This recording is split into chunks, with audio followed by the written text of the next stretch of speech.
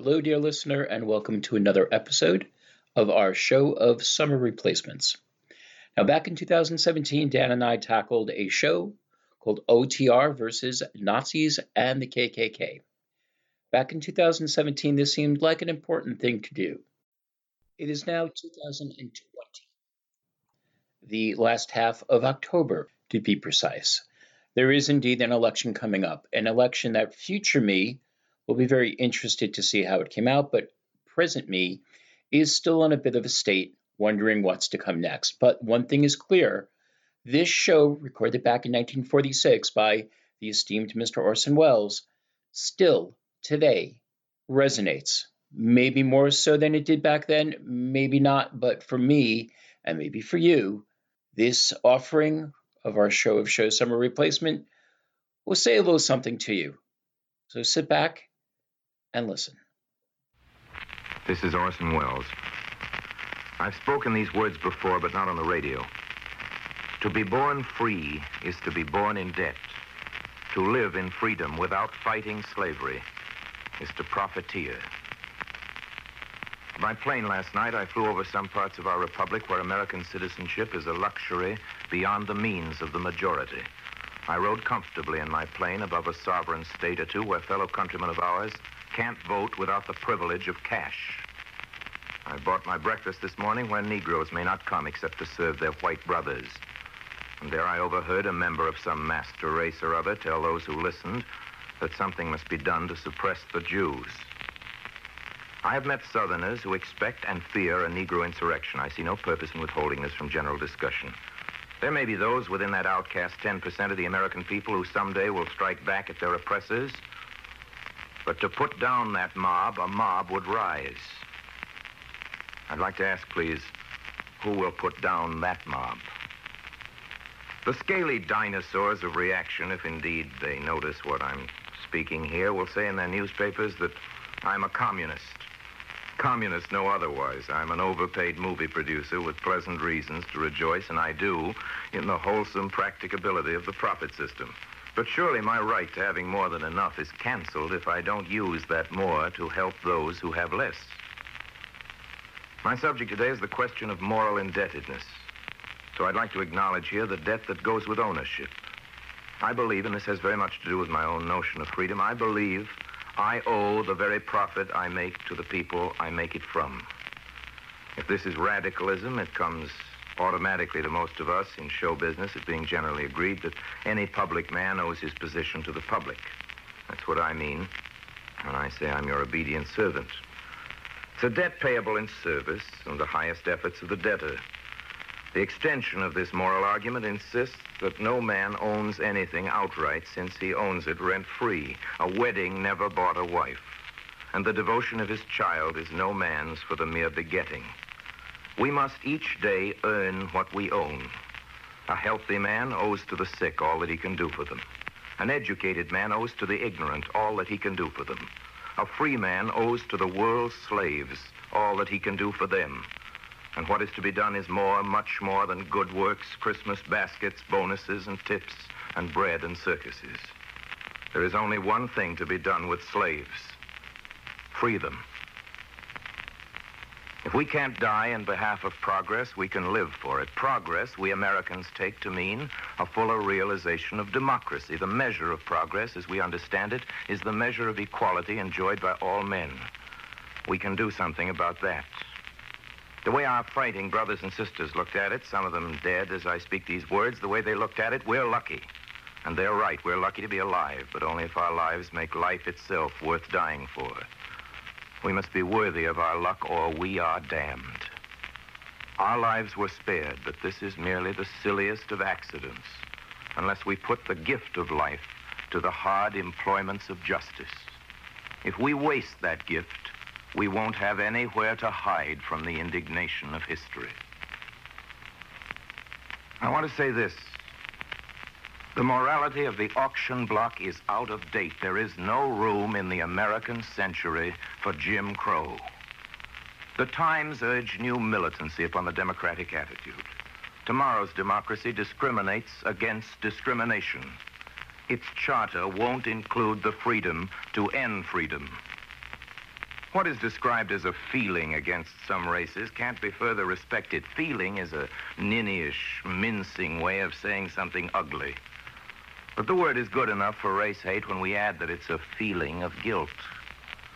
Race hate isn't human nature. Race hate is the abandonment of human nature. But this is true. We hate whom we hurt, and we mistrust whom we betray. There are minority problems simply because minority races are often wronged.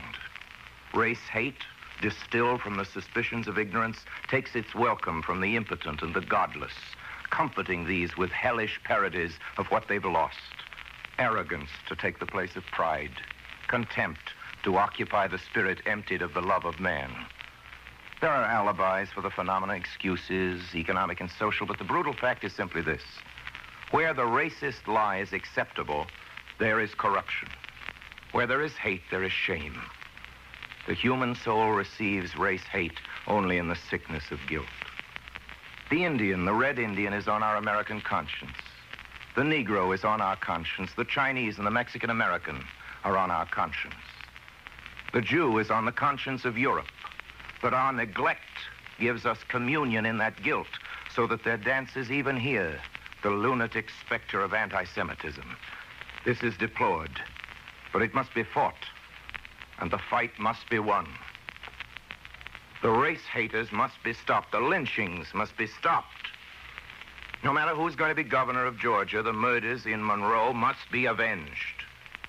Gene Talmadge may call it foreign meddling, but the governor-elect who, you remember, campaigned on the Bilbo platform of race hate, needs to be told that all the states in the Union and all the people in them are concerned, immediately, personally concerned, when a mob forms in the sovereign privacy of Georgia. The mob said it was taking care of things in its own way. Well, then, we're going to have to take care of the mob in our own way. Those who take the law into their own hands are going to learn about some laws. We'll tie their hands. We'll write those laws and we'll enforce them. To do him justice, old Gene went and issued himself a statement. After the killings in Monroe were public knowledge, he said the killings were regrettable. But old Gene's made it plenty clear. He doesn't figure any foreigner's got the right to poke around and ask embarrassing questions. I am sending old Gene a copy of the Don sermon on the tolling bell, but I don't suppose you'll get the point. The point is, of course, that no man, even Gene Talmadge, is an island entire of itself. The point, of course, is that even Georgia is a piece of the continent, the American continent. If a clod be washed away by the sea, or if a colored man and his wife are murdered on a dusty country road, America is the less. And then there's the soldier in the hospital. The blind soldier. The soldier says he was blinded. And the mayor and the chief of police in the place where the soldier says it happened are most indignant with me for repeating what he said and swore to. The Times the other day was full of their official protests, sent under seal all the way up to New York City from within the inviolable borders of Aiken County in South Carolina. My investigators are still hard at work on the case. If the soldier was wrong about the place, I'm going to do something about it. But if he isn't wrong about his eyes, he lost them. I'm going to do something about that. All the affidavits from all the policemen in the world won't protest his eyes back in his head. Somebody who called himself an officer of the law beat that boy with a stick until he lost his sight. Now that somebody is nobody. He's vanished. He's never been heard of. He hasn't any name. Well, he's going to be heard of. The blind soldier has my promise of that. That somebody is going to be named. Editorials and lots of newspapers and lots of people are writing me to demand to know what business it is of mine. God judge me if it isn't the most pressing business I have. The blind soldier fought for me in this war. The least I can do now is fight for him. I have eyes. He hasn't. I have a voice on the radio. He hasn't. I was born a white man. And until a colored man is a full citizen like me, I haven't the leisure to enjoy the freedom that colored man risked his life to maintain for me. I don't own what I have until he owns an equal share of it. Until somebody beats me and blinds me, I am in his debt. And so I come to this microphone not as a radio dramatist, although it pays better, not as a commentator, although it's safer to be simply that. I come in that boy's name and in the name of all who in this land of ours have no voice of their own. I come with a call for action. This is a time for it. I call for action against the cause of riots. I know that to some ears, even the word action has a revolutionary twang, and it won't surprise me if I'm accused in some quarters of inciting to riot. Well, I'm very interested in riots. I'm very interested in avoiding them. And so I call for action against the cause of riots. Law is the best action, the most decisive. I call for laws, then, prohibiting what moral judgment already counts as lawlessness. American law forbids a man the right to take away another's right. It must be law that groups of men can't use the machinery of our republic to limit the rights of other groups, that the vote, for instance, can't be used to take away the vote. It's in the people's power to see to it that what makes lynchings and starts wars is dealt with, not by well-wishers, but by policemen. And I mean good policemen. Oh, for several generations, maybe there'll be men who can't be weaned away from the fascist vices of race hate. But we should deny such men responsibility in public affairs exactly as we deny responsibility to the wretched victims of the drug habit. There are laws against peddling dope. There can be laws against peddling race hate. That every man has a right to his own opinion is an American boast, but race hate is not an opinion, it's a phobia. It isn't a viewpoint. Race hate is a disease. In a people's world, the incurable racist has no rights. He must be deprived of influence in a people's government. He must be segregated, as he himself would segregate the colored and Semitic peoples, as we now segregate the leprous and the insane. Anything very big is very simple. If there's a big race question, there's a big answer to it, and a big answer is simple, like the word no. This is my proposition, that the sin of race hate be solemnly declared a crime. What makes this difficult is the conservative fear of raising issues. Well, let's admit that this fear is often no more sinister than an honest dread of going to the dentist, but let's respect the effectiveness of reactionary manipulations of that fear, which is the fear of anarchy and revolution. It is put to wicked use against the same general welfare conservative opinion seeks to protect. Forced to acknowledge Hitler's enmity, conservatives are loath to admit that even as he surrendered in Europe, he succeeded in America. Let conservatives evaluate the impudent candor of fascism in Argentina today, and be reminded that the heroic survival of our liberty is no proof of its immortality. Our liberty has every day to be saved from marauders whose greed is for all things possessed by the people. Care of these possessions is the hope of life on this planet. They are living things. They grow, these fair possessions of democracy. And nothing but death can stop that growth. Let the yearners for the past, the willfully childish, learn now the facts of life. The first of which is the fact of that growth. In our hemisphere, the growing has begun, but only just begun. America can write her name across this century, and so she will if we, the people, brown and black and red, rise now to the great occasion of our brotherhood. It will take courage. It calls for the doing of great deeds, which means the dreaming of great dreams. Giving the world back to its inhabitants is too big a job for the merely practical. The architects of freedom are always capable of hope. The lawmakers of true democracy are true believers. They believe quite simply in the people, in all of them. Only the devout deserve the trust of government, for only the devout can face the unimaginable vistas of man's destiny. God grant them steadfast hope and the rest of us enduring patience. For we must not expect from any leadership a shiny, ready-made millennium in our time. No one of us will live to see a blameless peace. We strive and pray and die for what will be here when we're gone. Our children's children are the ancestors of a free people. We send our greetings ahead of us to them. To history yet unmade, our greetings. To the generations sleeping in our loins. Be of good heart. The fight is worth it.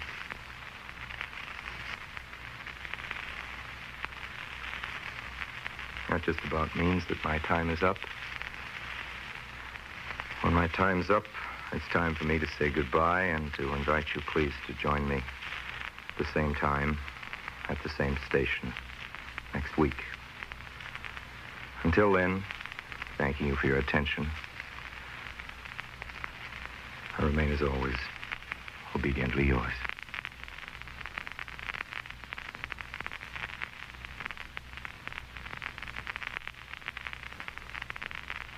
This is ABC, the American Broadcasting Company.